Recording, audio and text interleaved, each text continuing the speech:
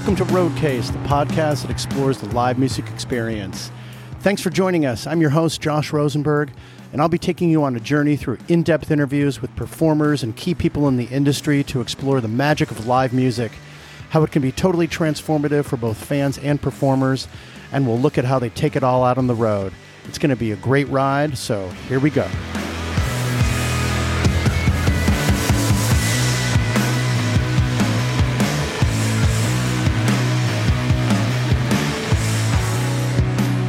Welcome back to Roadcase, everybody. I'm so psyched to be here this week.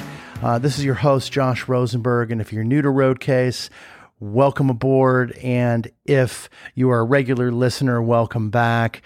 We have Tristan, Nashville artist, here this week, and I'm really psyched to have her. This is the fourth episode of season 2, episode number 46 overall, and I'm really psyched to be here, and thanks for joining me.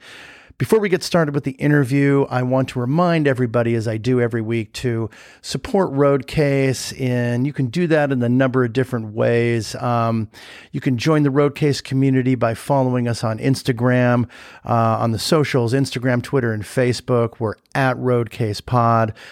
We got a website, roadcasepod.com. If you like email, I love getting emails. Shoot me an email at info@roadcasepod.com. I promise I'll get back to you. Send me comments and suggestions for guests, whatever you'd like. Start a conversation. I'd love that. Also, a great way to support Roadcase is to follow us on your favorite digital listening platform. You're probably on there right now. If you can subscribe to Roadcase, that's super helpful. And if you can rate and review Roadcase, that's super duper helpful. So that would be absolutely awesome. So this week, as I said, we have Tristan with us. Tristan is, she is from Chicago originally, now lives in Nashville. She's, educated, well-rounded, insightful, sensitive, and fascinating artist. I can't say enough good things about Tristan. She is super hard-driven, has the DIY touring spirit, but she also calls it DIO, basically do it ourselves. She surrounds herself with good, talented people, and she's just a wonderful human. I'm really grateful to say that I know her, and she is just really, really special. She has a recent album out called Aquatic Flowers, and it was out on June 4th, and it's just an absolutely gorgeous album with some beautiful songs and a couple bangers on there, one of which I'm like totally obsessed with, the track Athena, and Tristan knows that. Roadcase sponsored the recent album release show that Tristan did in Nashville at the 5 Spot there. It was the first live show back at the 5 Spot since its closure during COVID. I was happy and lucky enough to be there at the time. It was a combination of live show and recorded performances from a number of different artists and friends of Tristan. It was a wonderful time, and the album was fantastic, and it played amazingly live, and I was so happy to be there, and so happy to have this interview with Tristan to present to every one of you for your listening pleasure, and it's a really great one. So I want to thank Tristan again for spending the time with me and sitting down and letting me talk to her about her career and her life and the new album and just everything. So thanks again for being here for this episode of Roadcase and tuning in. And here we go.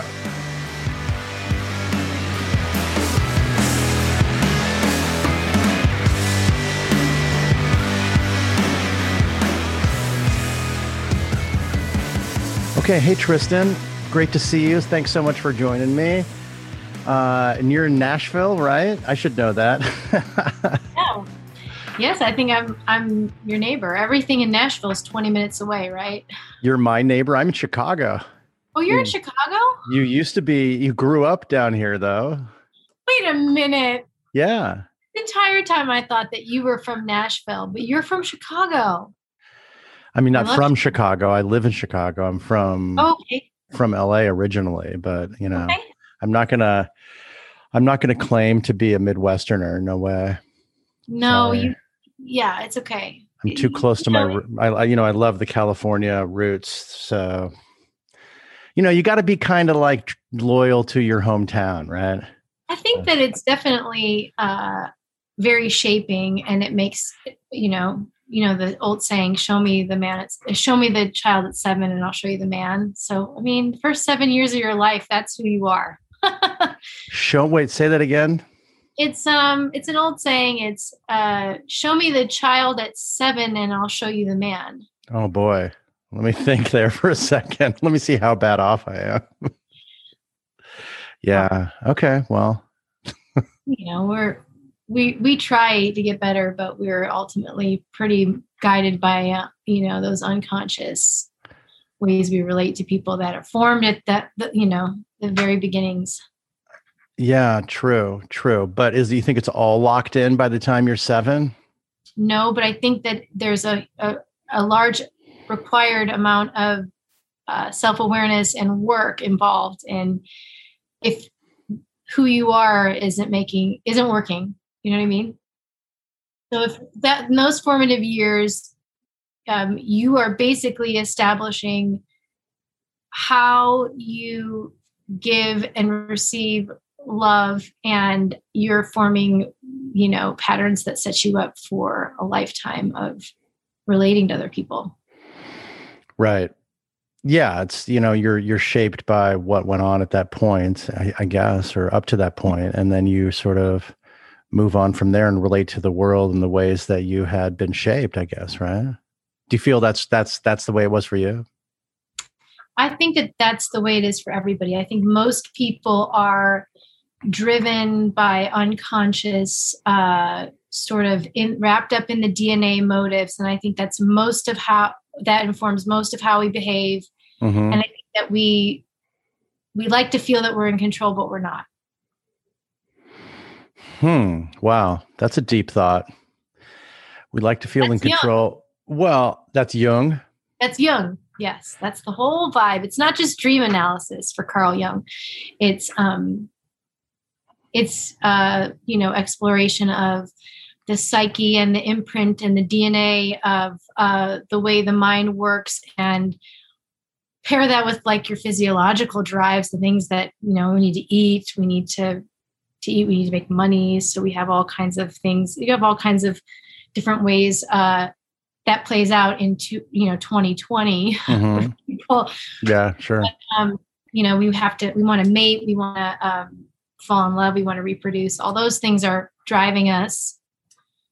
But then you have what Jung would talk about, which is the shadow. And that's basically, if you are, let's do the musician example, because that's what I am. So yeah. Say I'm a really struggling artist and I have a child, I will then, and not everybody, but you might then put on your child, well, I have all these unlived dreams. I never got to be an artist. I never got to be a doctor. I never got to be a lawyer. Or I have all these ideas of what I could have been. And then we put that onto our children. And that's called the shadow. So the child grows up with sort of this perspective that's impressed on them based on the parents' unlived dreams. I mean, there's a lot Wow. to cover here, but yeah, I think that whatever your parents were afraid of or dealing with or trying to accomplish, they impress onto you in those formative years. So you may be trying to live out a parent's unlived dream. You don't know. Something to examine. Yeah, for sure. Now I'm thinking of myself as a child and as a parent now. I'm thinking of my kids' first 7 years, and I'm thinking of my first 7 years. Yeah, that's so interesting. And I mean, you're a psychologist. Did you study psychology? Not you formally. kind of do informally, I guess. Informally, for sure. Lately, in the last few years, informally. But I've always been interested in, what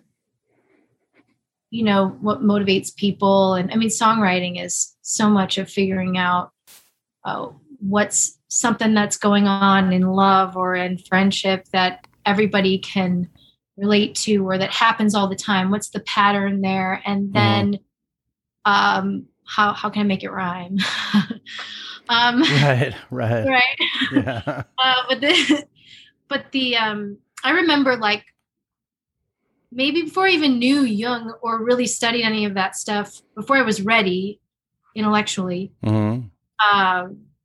like before the curiosity was there, I was doing archetypes. And so I was writing songs, and this was 7 or 8 years ago. Yeah. I was thinking of like characters and then describing that character in situations with people and songs. And so I had a couple that made records, like, I had a song called The Detective, which was like the person who was trying to, I just had all these different archetypes for characters you play. And, you know, some people are the detective. They're trying to uncover what's happening, and create justice, you know, or bring justice to the world, whatever, which we know is flawed. If you ever watched any crime show, any obsessed police officer ends up, you know, how we're all complicit. And anyway. Yeah. So no, I've always been interested in that kind of stuff.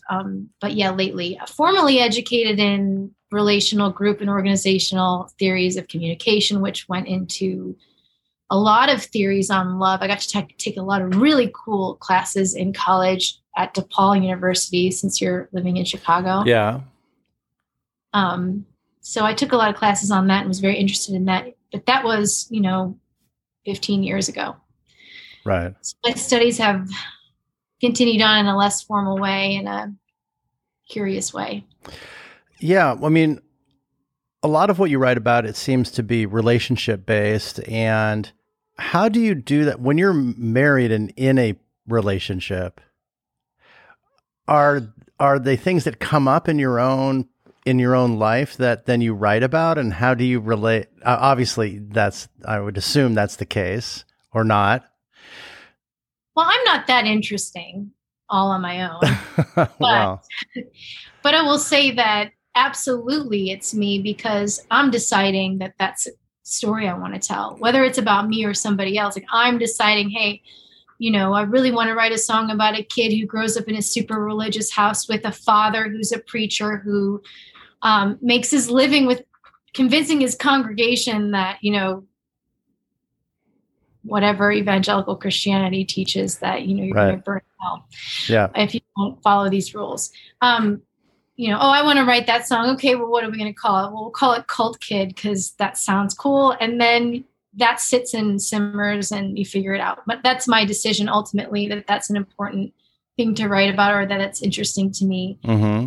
I didn't necessarily grow up in a cult, but I'm fascinated by cults, because nowadays we have things like QAnon sweeping the nation. Right. And when you start to look at cults, you really learn about how there's these basic human things that make you susceptible to join a cult. And it's always the same. There's always methods. There's methods. These cults work with very similar methods to indoctrinate people. And so how that works. Anyway, but yeah, like being in a relationship, like I remember I brought the song on my album, Cool Blue, to Buddy. And he was like, oh, this song's about me. And it's like his favorite song on the record. And it's about him. It's kind of roasting him a little bit, but I think he's cool with that. He agrees, because I'm like the really wild, emotional one. Like I was in a heated conversation with Buddy, my husband, and I was like reenacting something and like being really loud. And my son was like, Mama, calm down. He's 2.5, not even 2.5. And I said, and Buddy said, don't worry, Julian, you know, Mama's just acting. You know, joking. That's funny. You know, over the top. And he said, but you're just so loud. Now I've got 2 boys in my house that are like, Mom, you're so loud. Now they're ganging. They're already ganging up on you. But Yeah, that's interesting. So, I mean, you're interested in how humans operate and why they do in any kind of situation. I was always wondering if it was like, if it's relationship oriented, is it only about you? You kind of come up with other ideas that interest you, or other ideas kind of, or situations sort of present themselves to you, and you find ways to write about kind of the psychological intermingling or entanglements that occur therein. Yeah, and I think that it's, for me, that's always the analysis. Like, I'll hang out with a friend and they'll be like, I'm sorry to dump all this on you. I'm like, no, this is what I want. Dump it all. You're not dumping enough on me. No, let's just dump it all. Right. No, but like, emotionally dumping, right? Where we let go of what's happening to us, or we're in a stressful. And so to me, like, I'm not very good with small talk. But I am interested in people's stories, and I'm interested in human suffering, probably a little more than most, because that's just where my brain goes. I like to fix things, and I like to have some like really could be delusional optimism about like healing things and fixing things. And I'm aware that you can't really fix anything, but but I still try, like, in a really small way, to bring optimism to the suffering that we all deal with on, the highs and the lows, the joy and the sorrow. Yeah, I mean, it's a balance, right? And you bring this kind of deep psychological understanding of humans to a certain extent, or whatever what you feel is that your understanding, or what brings you clarity, to these really beautiful songs that have incredibly, amazingly well-structured hooks, and also they're just really catchy and beautiful. And so there's that sort of duality of, it's not deep and dark. It's really beautiful songs, and that kind of stick in my brain, at least, and from when I read many others. So it's kind of an interesting meeting up of two different kind of structures. You're probably the fourth or fifth person who said that to me in like 3 or 4 weeks, and I like that. That's, and you hate all those people. No, I'm kidding. No, yeah. All of my enemies say that. No, but you're the fourth asshole that said that. I've let go. I don't have any desire to describe my own music. Like, I really want other people to do that, because I don't think I can. But I like that that's how it's being described. And I do feel that lyrically, nothing is off limits, as far as like, I tend to focus on darker subjects or things that are problematic, I guess. And I think that I do, as a human being, focus on that stuff too. So that plays out. And then I think that musically, I don't want to ever be too heavy-handed. And I feel that a lot of times you can beat people over the head if you're a little too any one thing. So maybe there is something going on there where I'm trying to soften the blow of saying something really cutting, or something that could really, like, if you were examining yourself and you heard something that struck a chord, and it could make you feel sad, but at the same time, it's kind of wrapped up in something easy to listen to. Maybe it's like a spoonful of sugar helps the medicine go down. Yeah. I mean, perhaps. So are you saying that you agree with that kind of? Yeah, I don't think that I'm doing it intentionally, but I do think that is kind of how people are interpreting. Well, yeah, so. I mean, but also your musical taste and what comes out of your own being musically doesn't necessarily have to be like darker, or it's just, it is what it is. And then your lyrics are what they are because of you. I don't know. It just seems like an interesting, maybe not even a contrast. We can just call it a juxtaposition. Yeah. Right. Yeah, so for sure. How has it been leading up to this new album that's coming out, Aquatic Flowers, on June 4th, right? 4, yeah.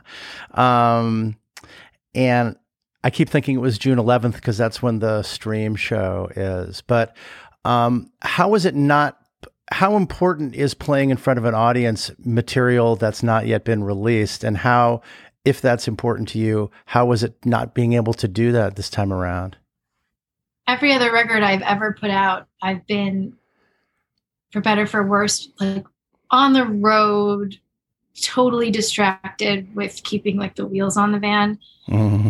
You know, it's a very interesting thing when you go on tour, because you're not busy, but you're also really busy because you're moving. And this time around, there's no touring. So I've been able to just kind of put my energy into making videos and putting a lot of energy into one show, which is this live stream that we're doing on June 11th. Mm-hmm. And honestly, it's been a lot calmer, a lot easier. I do feel that I am going to get to play this record with the band, and that's what we're working on right now. And we start, like I said, we're starting rehearsals on Wednesday, and we'll perform the record in its entirety for the show on the 11th. And then we will be playing shows again in the fall. It's looking like that's when everybody's doing everything in the fall. So yeah, I think that we'll be playing shows again end of summer, early fall. And because I have 4 albums out, and because I have, one of the things that from the beginning I thought I have to do is tour. So I was like really played a lot of shows and toured a lot in the beginning, played to nobody for a long time, built that up. So I feel when I go to put a show together for a tour, it's not necessarily like, I'm just going to play this new record. Probably going to play 3 or 4 songs off every record, and then I'll make an hour-and-a-half set. So this is cool because we're just focusing on this record. Mm-hmm. And we're just going to play that record. And it was made so, I would say simplicity was a really important component of the production. So I think it's going to be fairly easy to do live. So at least fun. It's going to be fun to play with the band again. I haven't played with my band in over a year. So yeah, wow. Well, not being able to play these songs in front of audiences before you recorded them, or concurrent with what a typical recording cycle might be, how did that differ for you? I never made records with my live band. Ah, okay.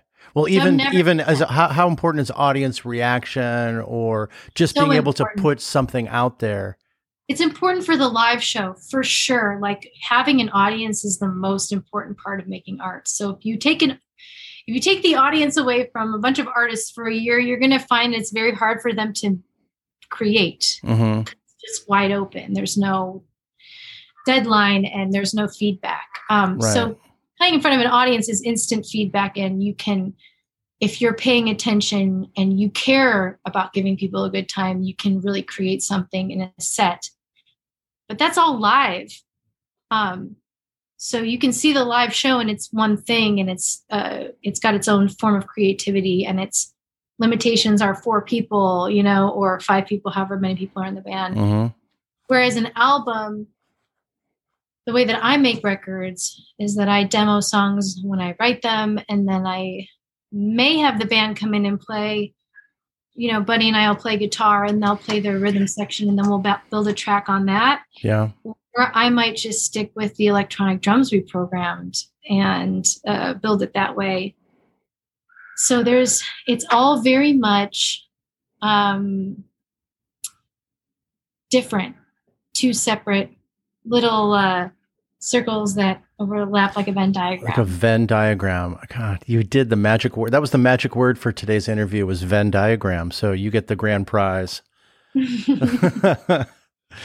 Yeah, that's interesting. How much is do you like to tour? And I know you toured with some pretty great names. What was that? What was it like for you? What was your kind of favorite touring scenario that you've done in the past few years before kind of COVID? Or I mean, it's hard for me to say who was my favorite. So many favorites. What was something that stands out in your mind? I mean, I would say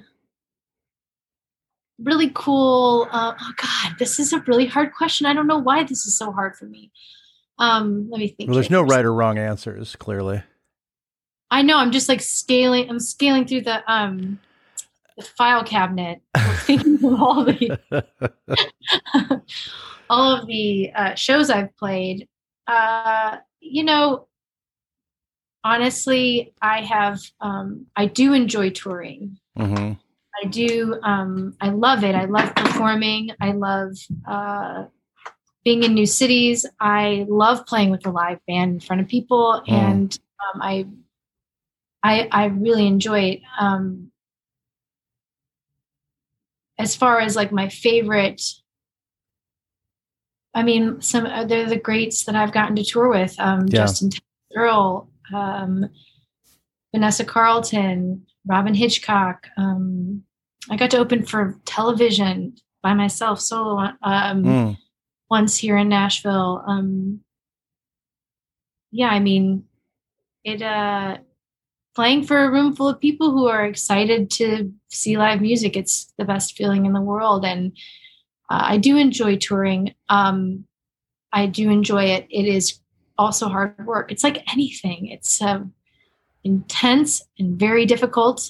And then it's very rewarding at the same time. It's like having kids. Yeah.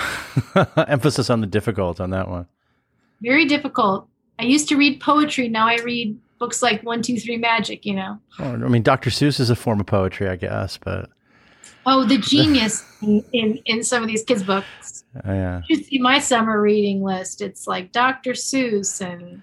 There are some great ones that I liked to read for sure. I can't remember the names now, but there were a few favorites that I had that usually were not the favorites of each child for sure. No way. They're like, oh, you're going to read that again, Dad? Like, come on. They like my son is obsessed with excavators. So. See. Yeah. I know all about backhoes and excavators and dump trucks. And more than you ever wanted to know, I'm sure. I had never thought I would know so much about it. But the Richard Scarry books with all the illustrations, am I saying right? Oh, right. Where they name all the stuff. Well, you have a son. He's like into all that. Yeah. Some are super into like the tractors and the things and like, wow. Mm-hmm. The gender is so interesting that when you really experience it, right? Well, so being a mother, and seeing my son, who is just this formed thing, you know, he's just this formed person. He likes what he likes, and we really don't have much influence on it. And, you know, there is his first Christmas. Everyone's giving him trucks, but this kid loves wheels, and he'll go wheels. And I don't take from that like anything other than if I had a child who was transgender, I would know. Right. Because my child would be immediately wanting to play with the girls, immediately attracted to all the things girls typically want to do. Yeah. And that's what being a trans kid is. And the fact that as a parent, you would like deny them their natural desires is like, it doesn't make any sense to me, you know? So yeah, I see my kid going for dinosaurs and going for all the typical gender, gendered things, right? And it's the same way human beings love computers, right? Like handheld computer. The world is mesmerized by it.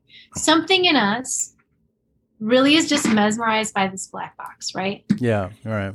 So we know that like we have an attraction and we also have an attraction to cigarettes. Like those are another thing that everybody gets really addicted to. So that's a physical addiction. I'm going to put that in a different category, however. It is. But why do we like it?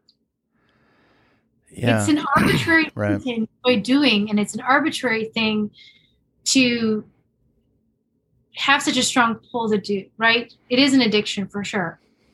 Hands down. I mean, I know I've been addicted to cigarettes before.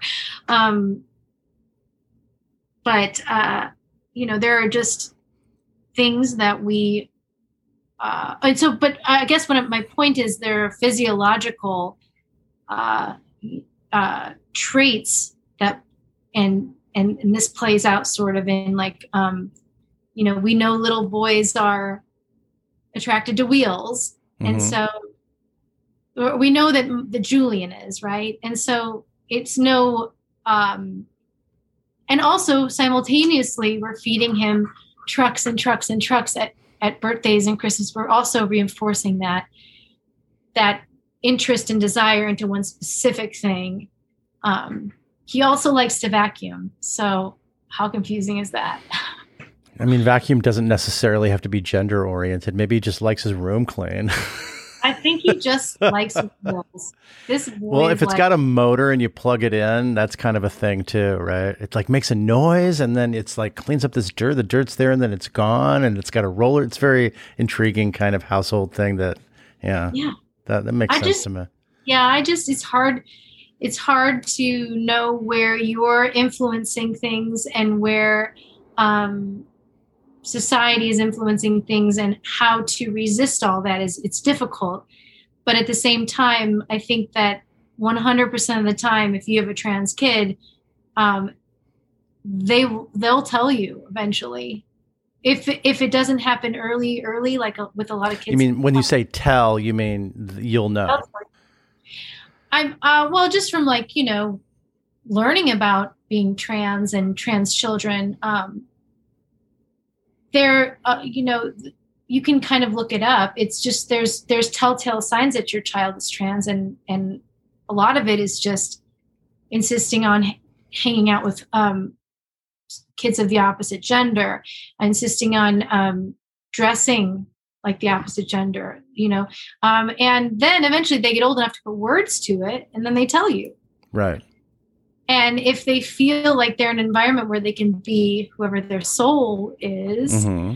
then you're going to hear about it earlier. And if maybe you're not aware of all this stuff and you don't know, and you've never known anybody who's trans, maybe it takes longer for them to come out to you about it. But when I've watched and learned about trans kids, they're very smart and they're 8 and they're just saying, no, I want to grow my hair out. And so, I want to be a girl. And so their whole thing, or a boy respectively. And the whole thing is the first part of it is transitioning socially.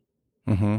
So that for them is a really huge part of like, I'm going to be able to be how I feel, which is I'm going to be able to dress like a girl and hang out with the girls and be called a girl. And that's like the whole thing with it, is to be seen for who they feel they are and who they are, not even who they feel they are. We all feel who we are, who they are. So I couldn't imagine being a parent and not just being like, cool, dude, what do you want to do next? I mean, parenthood is like, I'm going to get out of the way. Of course, you do have to discipline your kids so they're not a maniac and terrorizing people in society. But a lot of it is just like getting out of the way and learning how to handle and allowing them to, teaching them how to communicate who they want to be and what they want. And you have to have limits, of course, but I'm saying a lot of parenting is, for me, has been just learning how to be good at getting out of the way and letting him be who he needs to be. So I don't know. Yeah. Well, I mean, clearly, parenting, I know from experience, I have 3 kids. They're much older than yours, but they were your age at one point, oddly enough. Has it changed your songwriting? Has it changed the way you look at creating music? I mean, it's kind of a relatively new thing for you, right? It's hard for me to tell if it's changed or influence. Let's say influence instead of changed. It has influenced my process of working. Yeah, right. Yeah. I'm not sure I'm less productive. I'm probably a little bit less productive than I was. Right.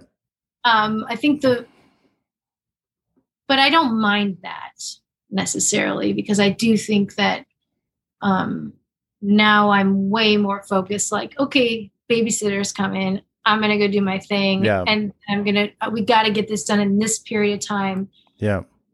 Whereas my life before was a lot more self-centered and a lot more leisurely and a lot more social. Yeah, not for really sure. social as I was. I mean, from a work process standpoint, clearly you have to be way more efficient or else, right? But from a creativity standpoint, parenting can bring so much to the surface of your own self and the way, and you can question, am I doing this right? Am I not? What's going on? Why is this happening? Why am I pissed at my kid?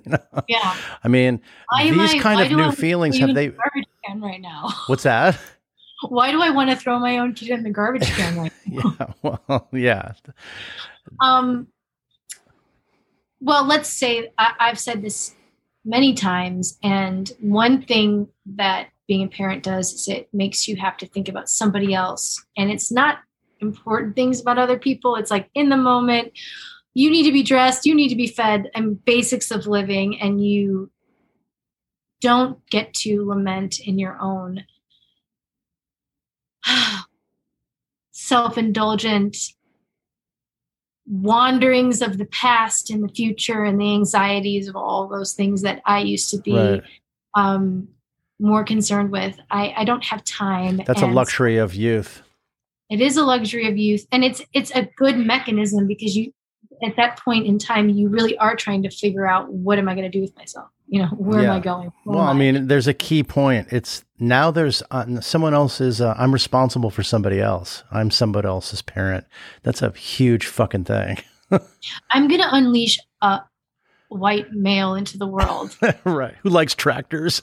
I know, like, here goes my impression of the shadow on him. Get to that piano, do your scales. No, I don't. I'm not like, there's no like when I start to play guitar and sing, and my husband and I, Buddy and I start playing music, he goes, stop. And he makes us stop. Does not like, and I haven't figured out why. Yeah. Very bizarre. Does that suck for you? Yeah, it sucks. I bet. I'm like, dude, back off. Let me finish this song now. Yeah. No. I mean, like, seriously, how does it? Well, so what impact does that have on you when he's like, stop? Do you think he's just being kind of like a goofy 2-year-old, or that his parents are doing something? Or do you fear that he's not musical? Or do you care? I'm not worried about that because that boy can recite like probably 90 nursery rhymes, and he's not even 2.5. Okay. I'm not worried about it when it's focused on him and his music, and he loves to dance. So we just kind of like, we cater to him. I mean, I was one of those people. I mean, you're looking at part of my studio here, and this is mostly adult zone. Okay. Yeah. You can come down here and have the adult zone. But I was one of those people like, I'm not going to have toys all over my house. I mean, my house is... Yeah, right. Everyone says that. They're like, oh, it's going to be... How could that person's house be so messy? They just have a kid. Because honestly, anything that keeps him happy and occupied and flourishing and playing. I mean, I remember the day he started actually playing with toys and the imagination just opened up, and it's like, watch them. I like having a kid. He brings me into the moment. He's so in the moment. Kids are right there in the moment. Yeah, they are totally. Everything. And he doesn't understand when my husband and I are talking about something else. He's just like, oh, that siren is crying. He said that to me the other day. He goes, Mama, the siren is crying. And I said, that's a good line. Do I need to give you writing credit? You probably won't remember this. The siren is crying. Yeah, just be quiet and eat your vegetables, right? Yeah. Writing it down. Yeah. Well, he'll listen to this interview, no doubt, and then he'll... I know. I just gave it away. Yeah. But yeah, I think that it's informed my process. I don't really know that it's changed anything for me creatively, except made me have to be a lot more intentional about being creative and intentional about playing music and really like schedule that time for myself. Because if you don't, my kid is, by the nature of his age, is just, my number one. So I take him to the park. I take a lot of time to do fun things. My husband and I always used to laugh. Buddy and I used to joke, like, we just want to have a kid so that we can like say we have to go to the zoo today. Right. Yeah. Well, no, for sure. It gives you an excuse to do things that maybe you probably wouldn't do by yourself. Sure. We never did any, we're not that fun. We were never that fun. Now we have a kid and we have to be fun because he reminds us, he's, makes jokes and acts silly all the time. We kind of try to remember that, laughing is the number one way to like heal a relationship. Like if you're having if you're fighting with your spouse or you're fighting with a coworker, make them laugh. It's a bonding. It chemically bonds you to people. So yeah, that's another little psychological tidbit for you that I found fascinating. So yeah, it's a good little tool. And kids, they make you laugh, and it brings a richness to my home life that I didn't have before. The laughter.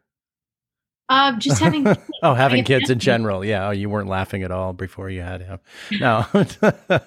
No, to go back to the laughter thing, it's like I probably do that too much. I start just to crack a joke and then just to make it, I don't know, somehow it's just always sort of there for me. Yeah, and it's a great way if you're having like a problem with a kid who's kind of like tantruming or being obstinate, you can just crack a joke and kind of like snap them out of it. Right. So you grew up in Illinois, right? Down, you said in Indiana or Illinois?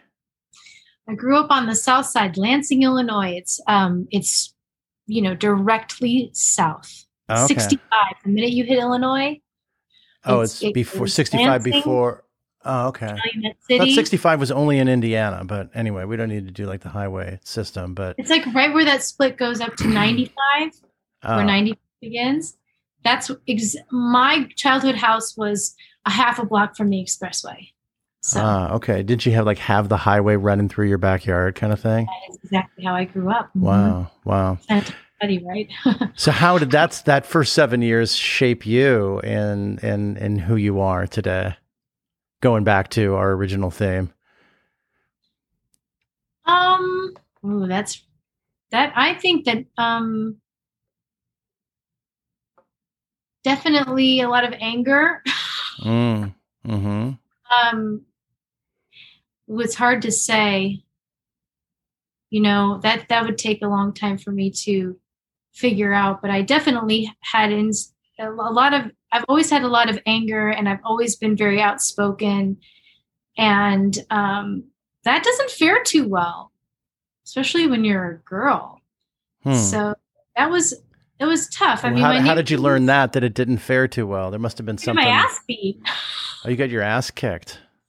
Yeah, I mean, there were mean people living on my block. I remember this one. Well, you were saying mean things to them, apparently. I was probably just defending myself. Big mouth, angry kid. Kind of reminds. That's kind of how I was. But I didn't get my ass kicked because I was bigger than everybody else. I wasn't mean to anybody else, but I had fucking big mouth. Yeah, yes. But also, I don't really, I think that I appreciate the way that I grew up because, everything I ever wanted to have, I had to figure out a way to get there. I was first generation college student. And I had to kind of claw my way to get out of there, So that was also the part of it, the struggle. Mm-hmm.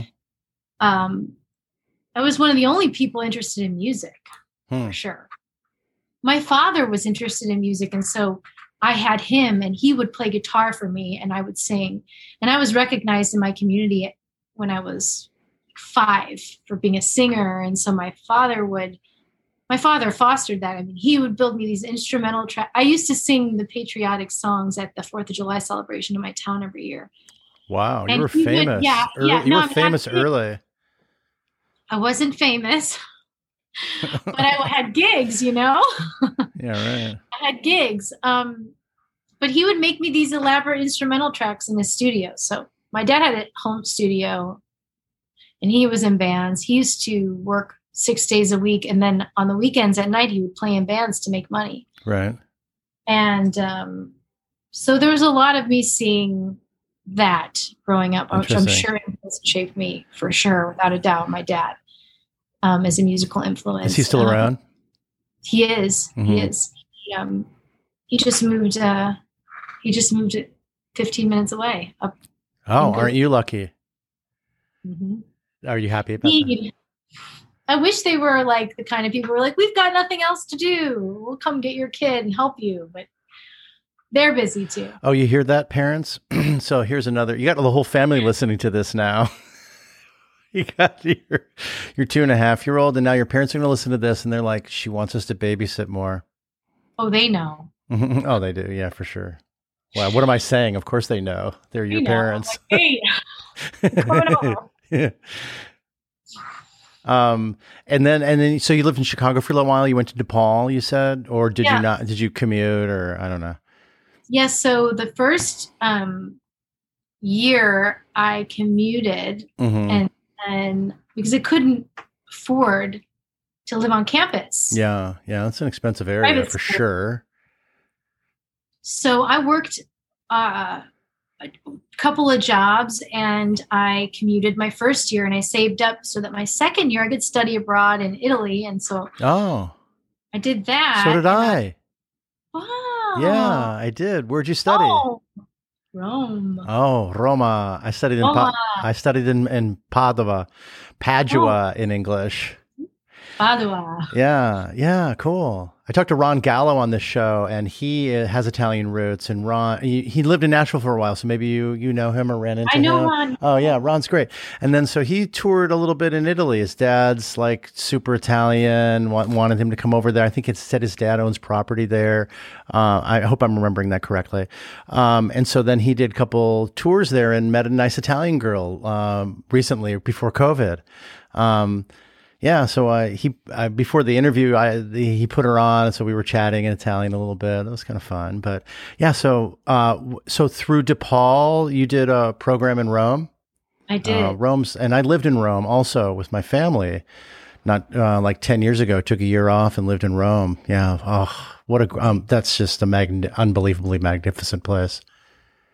It really was. It was the first time I had gotten out of my house and lived on my own, and sort of felt like I was being socialized in a really quick, bizarre environment. Yeah, for sure. What school did you attend while you were there? I was assuming it was part of studying. It was part of DePaul's program, and it was in a language school, and I was an Italian minor, so I was taking language classes and history of Rome and some of my gen eds, which could be anything, but specifically living there. And then language classes. I was in these intense 3 hours a day, 5 days a week language classes. Yeah. Did you take Italian? Yeah. Did you take Italian before you went? Did you go there with a prior knowledge of Italian? Just a year of studying it at school. Well, at least you had something. I didn't have much because unfortunately American schools don't really teach languages very well. Oh. When I went to Italy and I was put into this intensive language school, I learned within the first month more than I had gotten out of my freshman year of college. But I guess it's not fair to judge the school because the 20 or 18-year-old mind is not. I mean, I wasn't really that. I will say this, a lot of grade school and high school is about socializing, and then your brain gets to be like, to a place where it actually can absorb. At least that was my experience. Mm-hmm. But yeah, so I was in that, and it was an amazing experience. And then I came back and I said, I can't live at home anymore. I'm going to move to the city. And so I got a job in the city, and I worked to pay my rent, and I finished school in 4 years, and I had no life, but I supported myself. And I took, it was probably a good 8 months after I graduated that I moved to Nashville to be a songwriter. Oh, really? Okay. So had you been in bands in college, or sort of when did that kind of start? I had been or just singing? writing my own songs and playing them live since I was 14 years old. So I was playing coffee shops in the suburbs of Chicago and playing covers and singing, and all through college. It's just sort of something I always did. Nothing I ever did very seriously because I was always so consumed with school. And so when I graduated college, I sort of had this choice. I was a straight A student, so I could have gone and done a fellowship at another school and gotten my PhD and done that route and probably would have really enjoyed it. Or I could have moved to Nashville and become a songwriter. Right. And do that for real. And I never thought I would be like an artist, like I do what I'm doing now. I learned what I'm doing now. I learned through living here. But I thought I was going to come down and write country music, songs for country music. And there you go. I apparently didn't know anything because I got down here and I realized, oh shit. Well, you came here thinking you knew everything and like this was the place to be, or I came thinking I'll write songs for country music, but I didn't know how to do that or what. I had no clue. I mean, if you grow up here, you get a great schooling of the different approaches to making a living playing music in Nashville and in the industry larger. I mean, and someone in your family is in the music business or is related to somebody. I have a friend whose grandfather wrote Ring of Fire. And oh, no kidding. Yeah, all of a sudden one day his inheritance comes through and that's part of it. Yeah. My point is there's just such a long-standing lineage here. It's like a part of it's just like, if you were moving to LA to go in the movie business, there's just I came to Nashville with a dream and, knowing that I could write songs, but I had no clue how to do anything. And so I just kind of came here and started running around playing music. And luckily there's this amazing scene here you can just kind of pop right into. Right. What scene is that? It's the ever-flowing local scene of the best musicians moving here from all over the world. And it is kind of like the gene pool. It lives on forever. You pop in, you pop out, but it stays the same. And it's like this. Right. How long were you here before you started to gig, or did you get in a van or a car right away and just start touring around the country? No, I stayed in Nashville for, well, I guess it would have had to be 2 years before I started touring. I met Chris Scruggs. He was not only playing around, but he started dating my roommate. And so he was playing a gig in Athens, Georgia, and he wanted someone to come and play the middle set. So I said, sure, I'll come. He had a 3-hour gig. I played the middle set. Wow. And we drove there. We played the gig. We drove home. And I was like, this is what I need to do. Oh, really? And tour, obviously. So I began touring to New York and Chicago and just kind of doing that. And I got my first record deal in New York. And that's kind of how it all started. With being, with my records and touring and all that stuff. How soon after you moved to Nashville did you get that record deal? Well, let's see. I moved to Nashville in 2007, and I think I signed the record deal in 2010. So, and what was it about that trip with Chris Scruggs? Then when you came back, what were your thoughts about that? Was it only just one gig? It was just one gig. I think it was just that sitting around this town, just playing all the time here is not the way. Like you need to be playing everywhere and building everything and seeing the world and traveling and getting out there. I think I had just never seen anybody tour before. Oh, okay. I mean, I knew bands went on tour and they came to town, Right. But I had never been in the van and thought, oh, well, I've got a car. So I started touring in a Honda Civic. Oh, really? Yeah, with two other people. Wow. And I didn't give a care that I had a van or not. I just started figuring out like, okay, well, I just got to book shows. And so I was able to book a show in New York. That was a good show. Now I got to get there. Where do I go on the way? And so it's surprisingly, it was, kind of grueling, but at that point I was so excited to see the world and to travel and to get to play that nothing could have stopped me. It's just like excited, Yeah. The young gun, the spirit of the young gun, Yeah, for sure. I mean, was it the travel itself, or was the travel to the gig in a different city, different crowd, different feel, different vibe? What was it exactly? All of it. I mean, when you drive the roads between these cities, I mean, how often in a normal person's life do you just drive between every city in the United States? Like I've done that like 12 times. And what you see between, I mean, that's really cool. I don't think that there are many jobs where that's part of the deal, to see everything. Yeah. So I enjoyed that. I mean, to me, I don't know. It's hard to figure out what drives a person, literally and figuratively. Right. Yeah, I got that. Explore that way. I mean, there are people who are, nomadic in nature without the music part, and they just love to travel and to see things.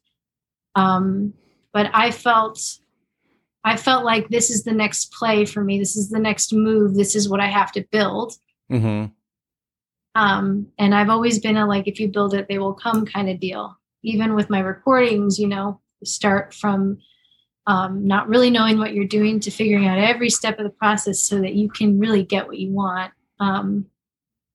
And you're not losing things in translation to big teams, Yeah, it was more of a DIY situation, clearly, but you enjoy the process. Mm-hmm. Is that right? Yeah, there's not much else to enjoy. Well, there's the end also, but you enjoy the means as well. Yeah, there's the show too. Are you saying that the show wasn't that great? That you enjoyed the whole process? Okay. The shows are awesome, and like the applause is great, but that's like a dopamine shot that that is the same. But you can get that from making something at home, and you don't have to rely on anybody else. Oh, you can maybe. Yeah, I can get I get jacked from making a hot track. Like I get like. Yeah, right on. Yeah. So to me, like, I can get that high of making something. And like, who knows if I'll like it a month or 2 months or a year later. But that day, it's the best thing I've ever made. That feeling, like, I like that. I can live on that feeling. I love playing shows and the adrenaline and all that stuff too. But shows are very risky because for if you have not all shows are great. You've seen a bad show before from somebody who's like a legend. Like I remember I went to Forecastle and I saw Paul Westerberg play with his band. Mm-hmm. He was pissed the whole time. It seemed like they didn't practice enough, and he was like very mad at the band, I could tell, and frustrated at the way things were sounding. Mm-hmm. And it was just a bad show for him. Like I didn't mind witnessing a bad show because for most people probably don't like tune into that kind of stuff, but I was tuned in. Yeah. And he was amazing, but his band, was and he was pissed. So I think that shows are more risky. Like they're not to get in line with the audience, and then what you're doing to be all together. When you go on tour, the great thing is like after the fourth or fifth show, it's fun because you're not remembering anything. You're just like doing it. It's just like you, and you can perform. It just becomes this other thing. But you can't guarantee, when you get into a room and you play a show, I mean, there's a lot of factors. Right. You have like a rude sound guy killing the vibe, making you sound like crap. There's a lot of factors. Can you hear everything okay? Or, is your drummer drunk. I mean, there's just so many different. There's things that you can't. There's some things that you can't control. Right. And you want to control them all, but you can't in a live setting. You can't control them all, so I wouldn't even try. I would just say that that playing live is a lot. It's one of those things that is completely out of your control, which can make it amazing. Right. Well, except for the music itself. I mean, so everyone's supposed to do their job, right? Oh yeah, and I think that I don't want to give the wrong impression. I work with like really amazing musicians, and that's part of the reason why I enjoy it so much. But there's so much going on. Like, you can open for somebody and their fans just don't get it. And the vibe is hard and you have to work it to get to a place with them, and you have 40 minutes to do it. That's a real thing. Yeah. Do you see that as a challenge, or do you just like, that's too fucked, I don't want to deal with it? I've opened for Vanessa Carlton for 3 months, and we were playing dinner theaters. So it would be like, here's my song, and then like someone's clanging, like, oh my God, so many people on my show complain about the clanging of silverware on the plates, which is fucking annoying in any setting, let alone if you're trying to get up there and play music through it. Right. And they're seated, and so it's not like the rock club. And so that's a whole other beast. Yeah. But I would go in, and it wasn't like Vanessa was on the side of her fans either, because I think I sort of took it upon myself to go up there and like whip them into shape. Like, right. Finish your food now, because Vanessa, all right, I'll tolerate it because I'm not the headliner, but Vanessa, don't fucking do that. You better get your shit together. Yeah. Come out she here. Sent me out here to play guitar and sing, yeah, but I'm going to tell you a couple other things right now, and here's the list. And like in those situations too, when people would talk in the front row, it would drive me nuts. It drives me nuts as a fucking fan, let me tell you. And that's really what I would tap into. And in those situations, you can't just attack somebody. You sort of have to get the audience. Hey, the guy to your right one is actually trying to listen, Would you say something? Oh, 100%. Oh, shit. I love you. I love you. How much would you say? These people sitting in the front row to shut the fuck up, say yay. And they all go, yay. Yeah. Oh, serious? That's awesome. I wish more artists would do that. Oh, I talk so much shit because who cares? Mm-hmm. We're all in this together. And if you're so unaware that you don't realize that you can just walk 50 feet back to the bar and talk. Yeah, I know. Right. I know a lot. I know a lot of artists probably do that, but I mean, I do remember one in particular who was famous for just shaming people in the audience was Joe Jackson, the '80s artist for a long. I mean, he's done so much, so many other great things. But back in the '80s, I think I saw him at the Hollywood Palladium in LA when I was in high school, and he's like pointed to this guy and told him to shut the fuck up. And he stopped the show. It wasn't stop between songs. No, he'd stop. I have to work. I didn't. There is a point where you start to ruin the show for everybody else because you're focused on the people behaving correctly. Yeah, there's that, right. So I try to like toe the line of, doing my best to sort of shame. Listen, 99% of the time, it just takes a little bit of like addressing the rules, and people are like, I get it. But I mean, I would say I do see it as a challenge, and it is when you open for somebody a challenge.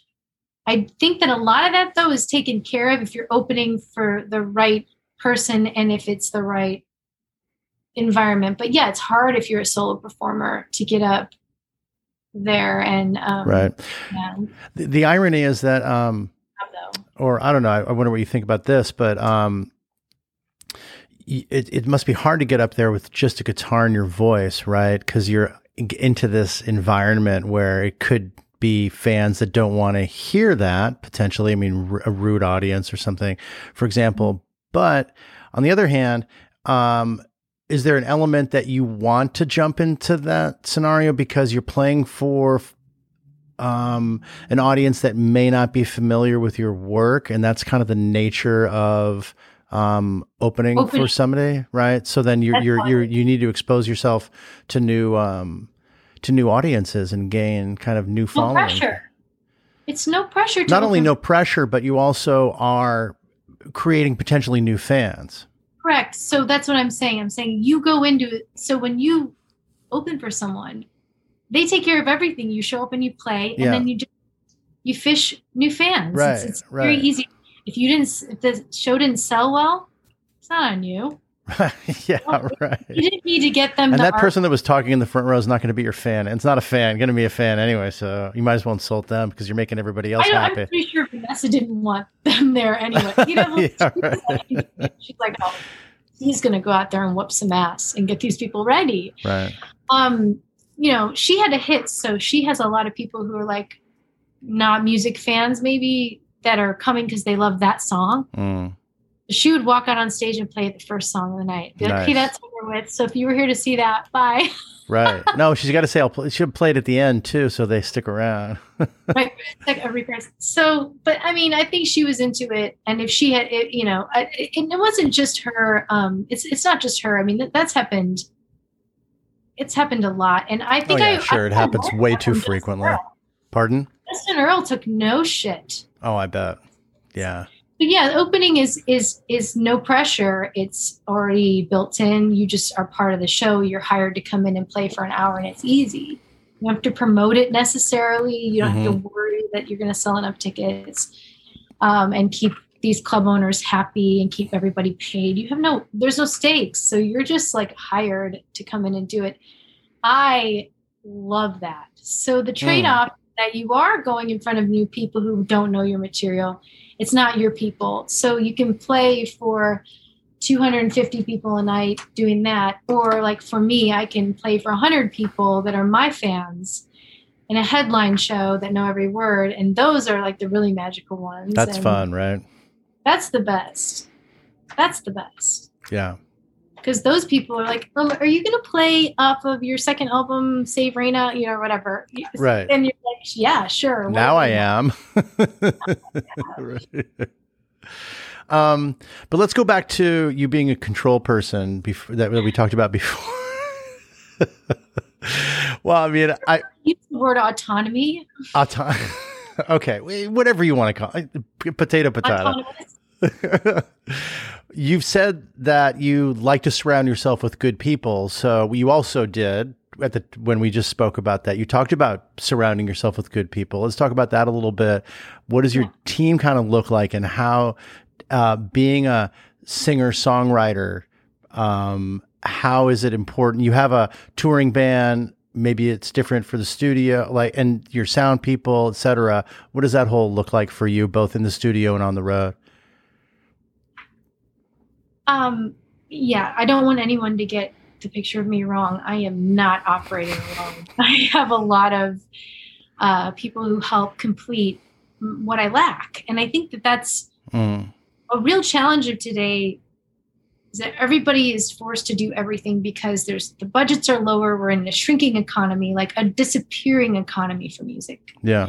And so everybody's like, well, trying to be everything. And so when I say do DIY, it's really DIO, do it ourselves. Right. Yeah, good. I think that collaboration is probably that's all I do is collaborate. Mm-hmm. Whether I'm collaborating with my husband who engineers and mixes, or I'm collaborating with, an author that I love reading and it's inspiring me, or I'm collaborating with someone else's music that makes me feel a certain way or influences me in some way.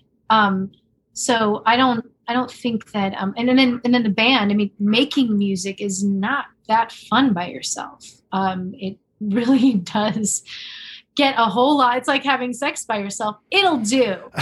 But if someone else is there. We're going there now. Yeah, in a pinch, it'll work. Yeah. And people bring things, and that's how you learn. I mean, I don't think that, I'm not a pirate out here sailing alone. I have a lot of, I pride myself in finding people in this town who are amazing, who maybe don't have a gig. And I'll be like, okay, this guy's awesome. And then They play with me for a while, and then someone with a bus drives past and says, "Hey, you're good. Come on my bus." And I'm like, "All right, I'm ready." Right. So, I've played with a lot of different people, but I keep, these are long standing and been doing it for whatever, 13 years. So long standing relationships of playing with people for long periods of time and going on the road together and spending a lot of time together. So yeah, it's just, it's all collaboration when it comes to not just the music, but the art and working with artists and merch. And that is a lot of like videos and photographs and all those things. Is collaborating with other artists. And that's 99% of the money that I make, I use to hire other artists to do stuff. So that's the nature of the business now. You break even and you're winning. Yeah, breaking even. Yeah, I mean it's the structure of your own operation is what you've created, right? Yeah, that's interesting. But so we were talking about God or goddesses. Let's talk about Athena a little bit. What a beautiful song. I fucking love it. Yay. I love it. I love the riff, and I love how you love the riff in that song, clearly from musically. Yeah, right. But you then you told me that you lived in Rome, so clearly you studied, I'm assuming, a little bit of Roman mythology, which of course is based on Greek mythology, and the Athena tale a little bit. That's a long story, but it has a very interesting big picture about the place of women in society, and I find it so interesting. I can't wait to hear that song played live, by the way. Yeah. There are Athenas all around us. Athena is the goddess of men's domains. She's strong in men's domain, wisdom in battle. She's sort of the overseer of the arts. So she's all around us fixing things. Women are equally responsible for what's going on. And yet we sort of are left out of the story a lot. And I think diverse depictions of women, that's something that I think we can do better at. And I feel that women are taught often in our culture that, withholding sex and using sex as power that they have, like Aphrodite style. That goddess, the goddess of sexuality, that goddess is, and a lot in the arts too, women use sexuality as like, oh, I'm a strong, independent woman. And I'm not. I think we should be able to be, completely free with our bodies and all that. And I just think that, that there needs to be more recognition for the Athenas of the world. And we do see Athena depicted in stories, like Arya in Game of Thrones. She would be the Athena type, right? Moana.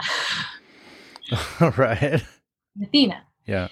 And they're all around us in our everyday life, but we don't necessarily recognize that strength, that goddess-like power.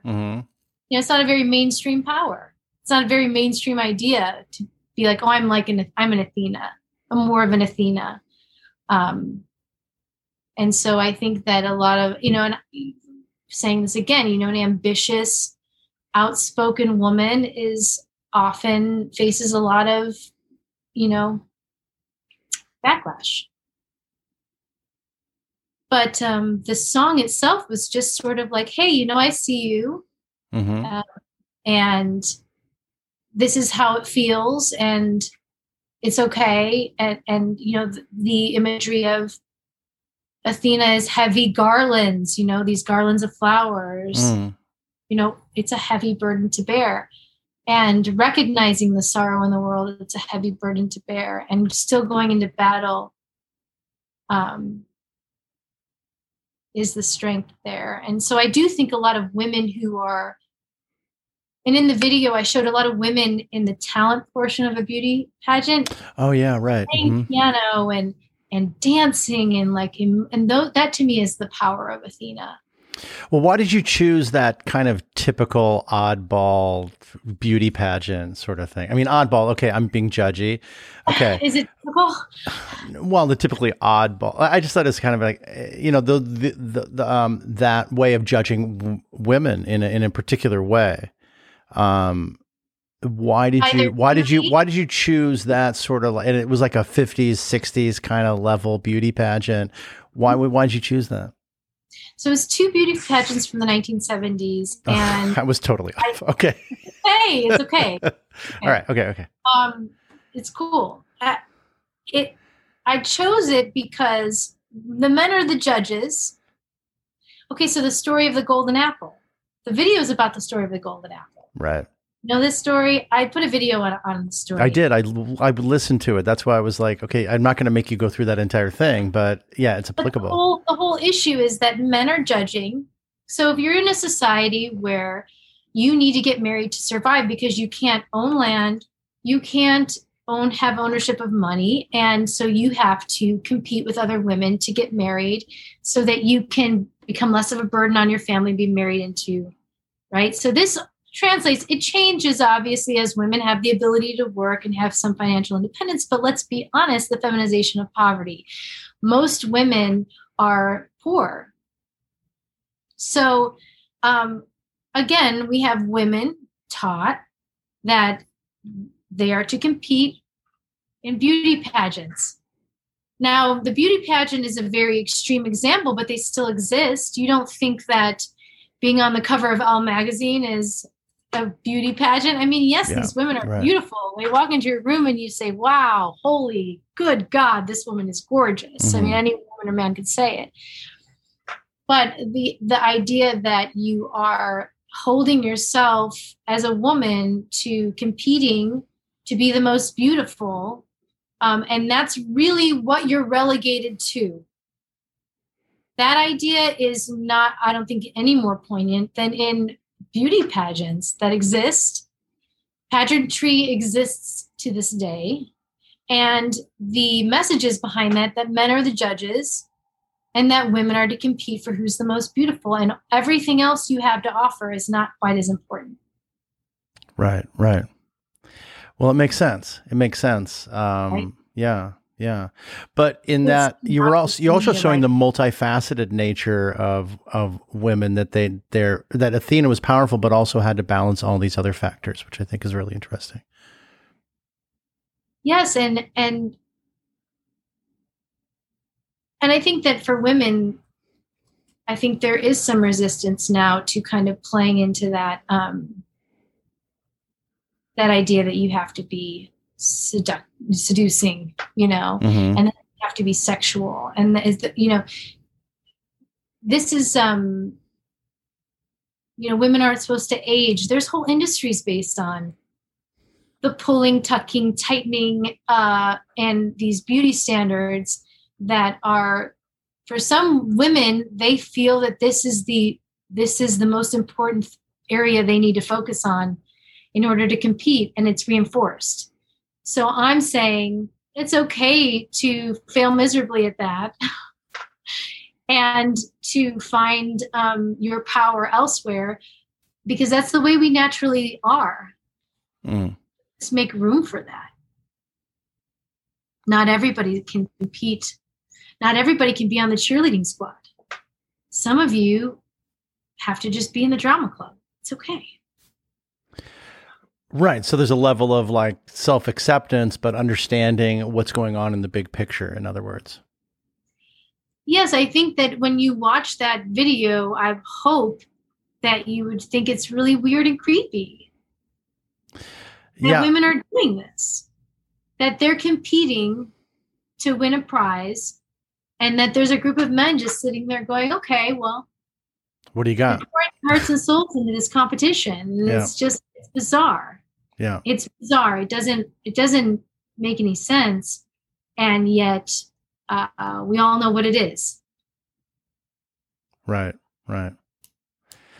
Yeah, it's interesting. It's interesting. Talk a little bit about the wedding dress in a forest. Which is the other video.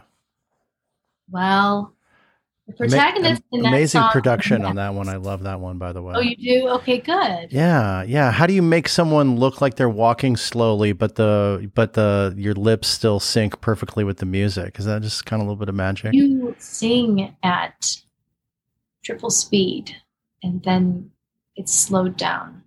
It's shot in slow motion. So I'm performing. That's the magic. That's the magic behind. Welcome to behind the scenes. I know it's a movie. It's a video making secret. Yeah, it's interesting. Okay, well, video experts that are listening to this are snickering that I'm a dummy, but like I had no idea. No, I don't think you would even learn that unless you were like so interesting. Yeah, it's so interesting. I'm like, wait, I was like watching your feet and your mouth. I'm like, is she? It was tripping me out. I mean, is she moving slowly, or is she just actually moving normal slow? Wow, it was trippy. It makes it feel very surreal. Yeah. And so anytime you can add something like that, it's movie magic, you know? Yeah. You're a performance artist. It was very interesting. I really liked it. So talk a little bit about that one too. Well, I mean, that protagonist of that song is just a total mess and not, I think the whole defense mechanism is I'm going to treat you badly so that you go away, but for some reason you want more. So the people that stick around are the ones that want to be treated badly. And so I didn't want I wanted to sort of be a mess. And so we waited for a rainy day, and I had that dress in my collection. Mm-hmm. And it happened to fit. I thought, I'm going to destroy this vintage wedding dress and wait for a rainy day. And Joshua Shoemaker, who's brilliant, is going to shoot it. And he said, let's do it in one shot. So we went up into forested hills at my parents' place, and we just practiced the shot. And then we filmed 2 takes. We took the second one, and it took 4 hours. Wow. It was really cool. And we were trying to talk on the phone or email that one day, and you said, I can't today because it's cloudy or something. And I just thought you were like shooting something because, when it's cloudy, you don't have to get complicated with the use of light if you're doing different takes. I was like, oh, okay. Then I saw the video and I'm like, oh, because it was raining. For rain. That was actually the hardest. And then if you had a wind, did you like give yourself like a week window that you were going to film this someday when it rained? We knew the rain was going to come on this specific day. And so we narrowed down the day, and then it was like following the radar to catch the timing of the rain. Right. We kind of waited around, practiced, and then waited for the downpour. But the take we kept, it wasn't raining as hard as the other take. My vision was just pouring rain. Right. But we weren't able to really, the take that we ended up liking. Well, then that Josh ended up liking. I think then you just would. I mean, I like it the way it is because then I don't know. I think like it is what it is. You're not changing it. You would have been completely drenched. This way, you were wet and like you had the makeup running down, and like it worked.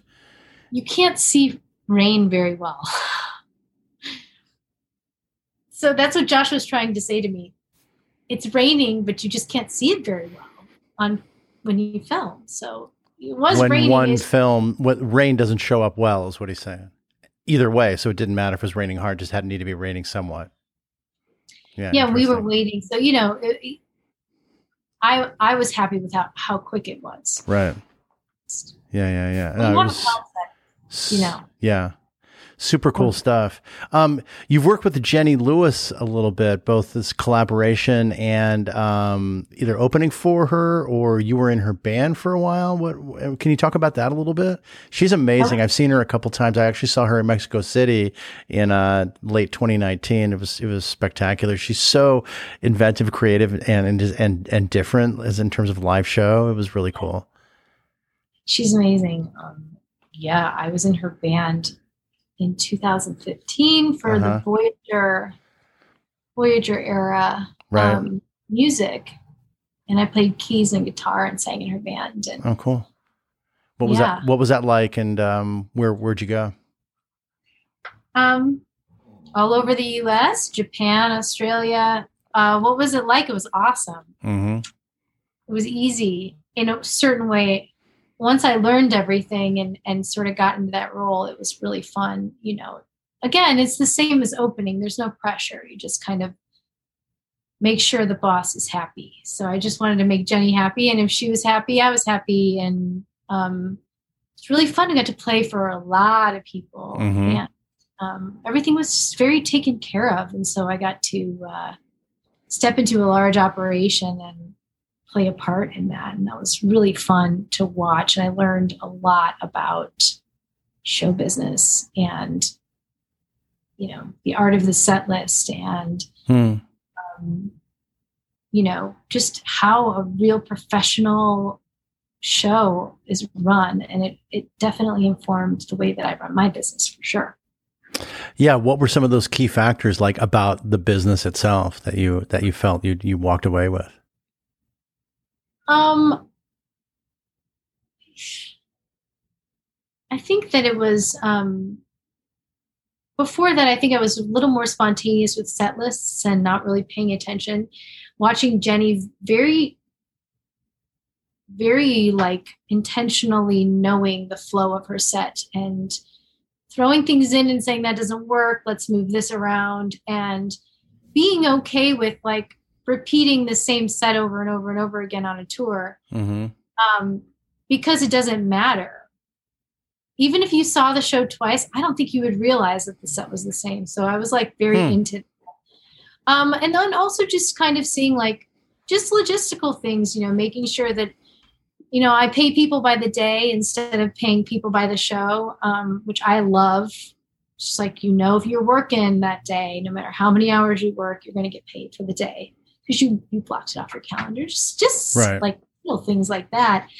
Just things that make sense. How to treat people the way taught you about how to treat people that you work with, which you said was important because you work with a lot. You find, you know, team members to be an integral part of what's going on. Yeah. And asking people to be in your band is asking them to give up a lot of life at home. And, you know, in the case of my band, which is like a little baby middle-class band, you know, you're asking them to not make that much money, and you're asking them to go away from their partners and go away from any relationships they're working on. And it's a lot of sacrifice. And so if you are doing it right, you're appreciating that and you're making the job as easy as possible for people that you work with. And I think that's an important thing to do for people. I think me having the experience of being in a band and being on the other side of it and what that looks like informs how I treat and come to understand the people that work in my band. It's a healthy perspective. It's like jobs. It's like what, job swapping, you said? Yeah. It's like when you go to a restaurant and your friend's like acting like a jerk to the waiter and you're like, you know what? I think it's time for you to be the waiter and you to sit down and eat. Right. It's a reality show right there. There's 5 tables. Go. Yeah. Right. So it helped inform your process, and it was an important stepping stone for you to have had that experience. Absolutely. I mean, she's a super cool person and creative and fun to be around, and you find yourself in these celebrity situations around like amazing celebrities and you're just hanging out. Right. How was it like to play in front of different Bill Murray? Cool. Oh, right. Cool. Yeah. What was it like to play to different audiences and different cultures around the world? The same. Yeah. Not a beat is missed. One of the very interesting things about show business is that when you play a set, you can see, for me, this is in my band and in Jenny's band. And I watch, you know, you tour with somebody for 2 months and you watch their show every night. Certain parts of your set capture people every single night. The same line, the audience goes, internationally. The same song, the audience goes, ah. So you begin to recognize patterns in how in what people like and what they don't like. Mm-hmm. And so we're really very similar human beings, really. And that's part of tapping into sort of the construction of a show. So a live show is not just whatever songs you wanted to play a second before. You create what's a good opener, what's good middle, where are we going to go here before we take it down, where are we going to go up here, and the momentum and the energy. I mean, you can feel that when you're on stage and you're playing a song and you're like, okay, I got to speed it up on the next one because people are not here. Interesting. You can pay attention to that and really tap in if you have the intuition to be aware of what's happening. So I now look at my show like that. I look at it as like a review. It's a show and you put it together and you have a way the set works. And when you first start a tour, you're testing a lot of stuff out. But by the 6th or 7th show, you're like, this works. So we'll stick to this. And we can move some different songs in this part. And there are parts of this song where everyone gets to jam, and this song can be 8 minutes or 2 minutes. It can be 10 minutes, depending on what's going on, Right. So you create pockets of improvisation and places for people to be featured. And Jenny was really good about that. Like she always gave me places to shine in the show. Like, here, you come up to the mic and we'll do 3-part harmony, or you could just sing this line on your own. And she understood the value of like giving everybody a little place to shine. And I think that's important too. Yeah, I remember that from her show. But it's interesting the way and how you're describing the structure of the set list and the commonalities, even globally, of certain peaks and valleys or certain emotional situations that are just universal. I mean, that's the beauty of live show. It's the beauty of live music, that it's this deep-seated human experience, collective experience that's common across the board. And you become an amoeba, right? You're the head, but everybody's connected. And that's why you can't live stream live music, because you have to feel the vibration of the kick drum, and you have to be there, and people feed you and you feed them back. And this is like really, actually, I think it's called kinesis, which is a spiritual kind of expression. It's where you sort of tap into something and everyone taps into something, and you're doing it together as a group, but you're sort of pouring and you're giving. And so that's why when you're a performer and you play a show, you feel the most hungry and tired you've ever felt after the show, because you give so much. And it's not just physical, it's emotional, spiritual. Oh, totally. All that. There's this incredible exchange of energy between the fans and the performers, for sure. However, we just got through this ridiculous period of just doing live stream after live stream. And as a music fan myself, it was a semi-acceptable alternative. It was the only alternative that there was. And then I'm like, yeah, I really miss a lot of different things about it. But fuck, in the absence of being able to be with everybody else, I'd like to at least see bands that I like play live. I couldn't imagine the pandemic without Zoom, FaceTime, ways to see and connect. And even if it's not the same, it's something. And I just have been very, I think, patient throughout this whole thing. I've done a few things, a few big projects virtually, but I'm okay with taking a little bit of a break. Like, I can see how fast time goes and how, waiting a year and a half is okay. Yeah. It must have been nice to be able to be home with your son during that time, for sure. Right. And have because in the beginning I was like still working when it made sense. And so I was used to leaving him for a couple of days and coming back. And now that we've had a year and a half together, I don't really know how easy it's going to be for me to leave him. So I don't know. I wanted to ask you about that. Like, how's that going to look for you? I have no clue. Bring him along. He's not going to school yet. That's definitely the big conversation. It's going to take a lot of, so how like before you take a toddler out, you have to get their snack and you have to get them dressed, and you have to get their change of clothes, and you have to have everything planned because I remember that. Like it was yesterday. I'm explaining this for people who don't realize. Everybody after this podcast is gonna be like, I'm never having kids. Oh, we haven't even woven any bad stories into this yet. We'll leave those out.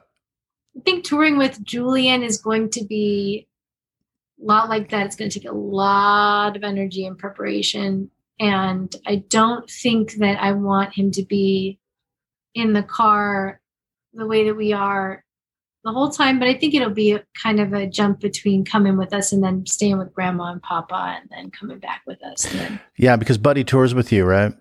Mm-hmm. Yeah. Yeah. It's a little bit more difficult than if you had a partner that was stationary. Right. From that aspect, but you've got your folks at home, but it might be cool for Julian to be, because it's mom and dad. That's kind of cool. To be with us. Yeah. Yeah. On tour. Right. Yeah. I think that what would have to happen is, I have some friends who've done it and I need to talk to them. Yeah. But yeah. I think it's going to be a matter of like lining up the right accommodations in every city, and then also leaving really early in the morning so that if we need to take a 2-hour break and go to the zoo or do something, right, that we have time. So it'll be just really exhausting, I think. Yeah. Great. As long as you're looking forward to it. Well, I mean, touring is already exhausting. Totally. But adding a child into the mix, I don't want to subject him to like, an 8-hour drive in a car. Oh, God. No, not without a couple breaks, for sure. Yeah. And it's an interesting thing to think about, but yeah. I don't even put my dog in the car for that long. I mean, it's like, shows you. I don't even like I'm stopping and like hanging out, a little bit. It shows you what. I just want everyone to consider that next time they go to see a show. Just consider what that person did the day. They did something they wouldn't subject a child to. Right. And you're busy at home even apart from Julian, because you have this vintage clothing business. Can you talk to me a little bit about that? Yeah, sure. I have a vintage clothing store that's right behind Grimey's here in East Nashville, and it's called Anaconda Vintage, and it is a socialist stream. Where I have a ton of people, vendors who sell their clothes there and work one day a week, and we all make what we sell. And so it's a very great job for musicians and artists who have other things going on, and they just want to save beautiful vintage items from the landfill and recycle them, and give them a new life with a new person. And then also only have to come in, half a day once a week. Oh, so you staff it up with those that bring their own clothes to sell. And then when they're there, each person employs it for a portion of the work week, but sells other people's stuff as well, right? Just works in the store. Shared space. So my sister and I are the owners, and we, the vision is sort of to have a sized, really easily shopped vintage store where you can say, okay, here's my measurements. I'm a size 8. And you can go to the 8s and you can try stuff on. So it's very friendly to the shopper. And it's all mixed in. All the pants are together, the skirts are together, the shirts. Right. However, we all have our own brands. And so we put our own tags on, depending on who it belongs to. And you can come in and, shop a bunch of different people's styles and visions. So we have like collective vision of style going there. We try to have a lot of everything. And so my sister and I, we have our own brand and we sell our own clothes there. But yeah, so it's nice. It started out of this record store called Fond Object in East Nashville.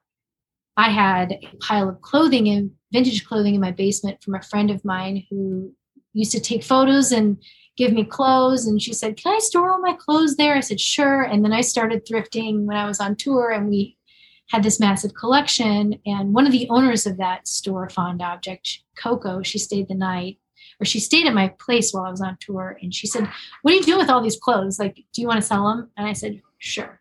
So that started this room in this record store called Rags and Digs. So for years, I would just go on the road, garbage bags full of vintage, bring them home, slap a tag on them, throw them in this room. And that was a side hustle for me. And then they closed. My sister was already selling online, and my sister and I got together and we made this little socialist dream. Why do you keep calling it socialist? Because everybody puts in the work and everybody has infinite potential. Okay. Yeah. In terms of like right. A co-op sort of co-op. It's a co-op. Yeah. Right. Socialist co-op though. It's a co-op. Except no board. It's what? Except there's no board.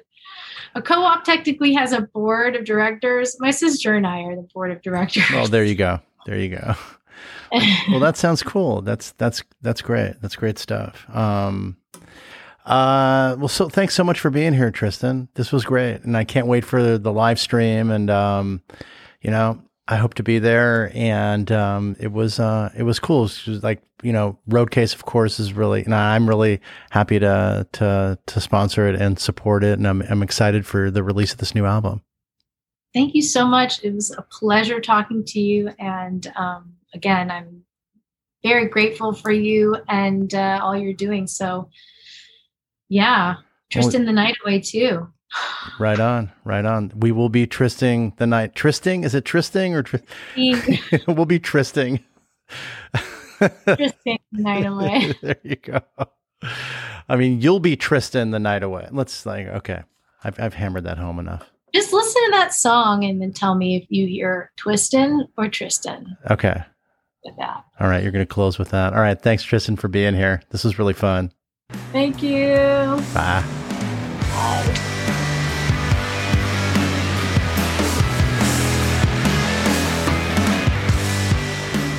Okay, that was Tristan, Nashville-based artist, and I was so happy to have her here.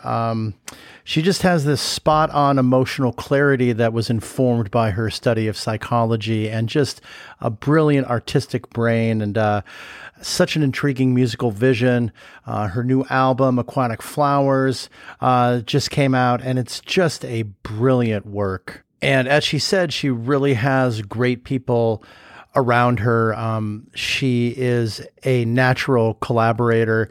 Like she said, it's a DIO operation, not a DIY operation. It's do it ourselves, not do it yourselves. And I was really lucky to have been involved in really just a tiny part of her album release show, and Roadcase sponsored it. And I want to thank her for the opportunity to have been able to do that. It was a lovely show. It was great to see all that collaboration working live, and her band is phenomenal, and the people that she surrounds herself with are also wonderful, and I was lucky to have met quite a few of those individuals, and that was great.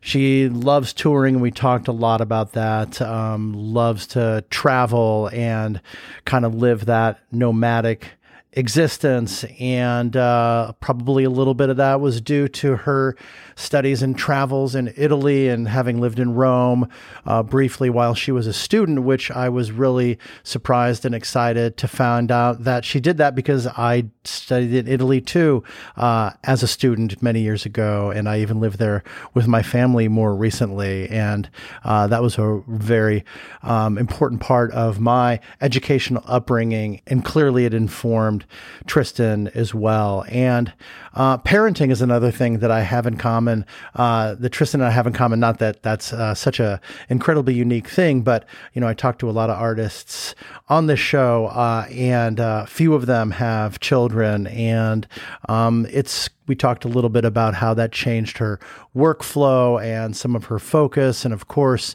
it alters your priorities a little bit, but it's all for the best. And she's raising him with her husband, Buddy, who is also a wonderful human being. And I was lucky to have met him at the show. So I want to thank everyone for tuning in for this episode of Road Case. And I want to thank Tristan so much for taking the time to sit down with me on this episode of Road Case.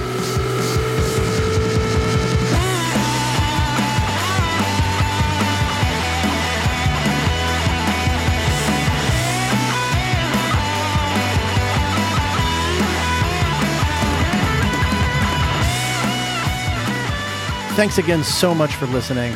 And I'd like to encourage everyone to get involved with Road Case. You can do so in a number of different ways. You can email me at info@roadcasepod.com with questions, comments, and even suggestions for guests. Or you can follow us on the socials, Instagram, Twitter, and Facebook. We're at RoadCasePod. And we have a YouTube channel called Road Case Podcast. And if you are able to and like to support Road Case, we have a Patreon site at patreon.com/RoadCasePod. And of course, you can subscribe to this podcast on your favorite listening platform. And if you could please rate and review the podcast while you're there, that would be great.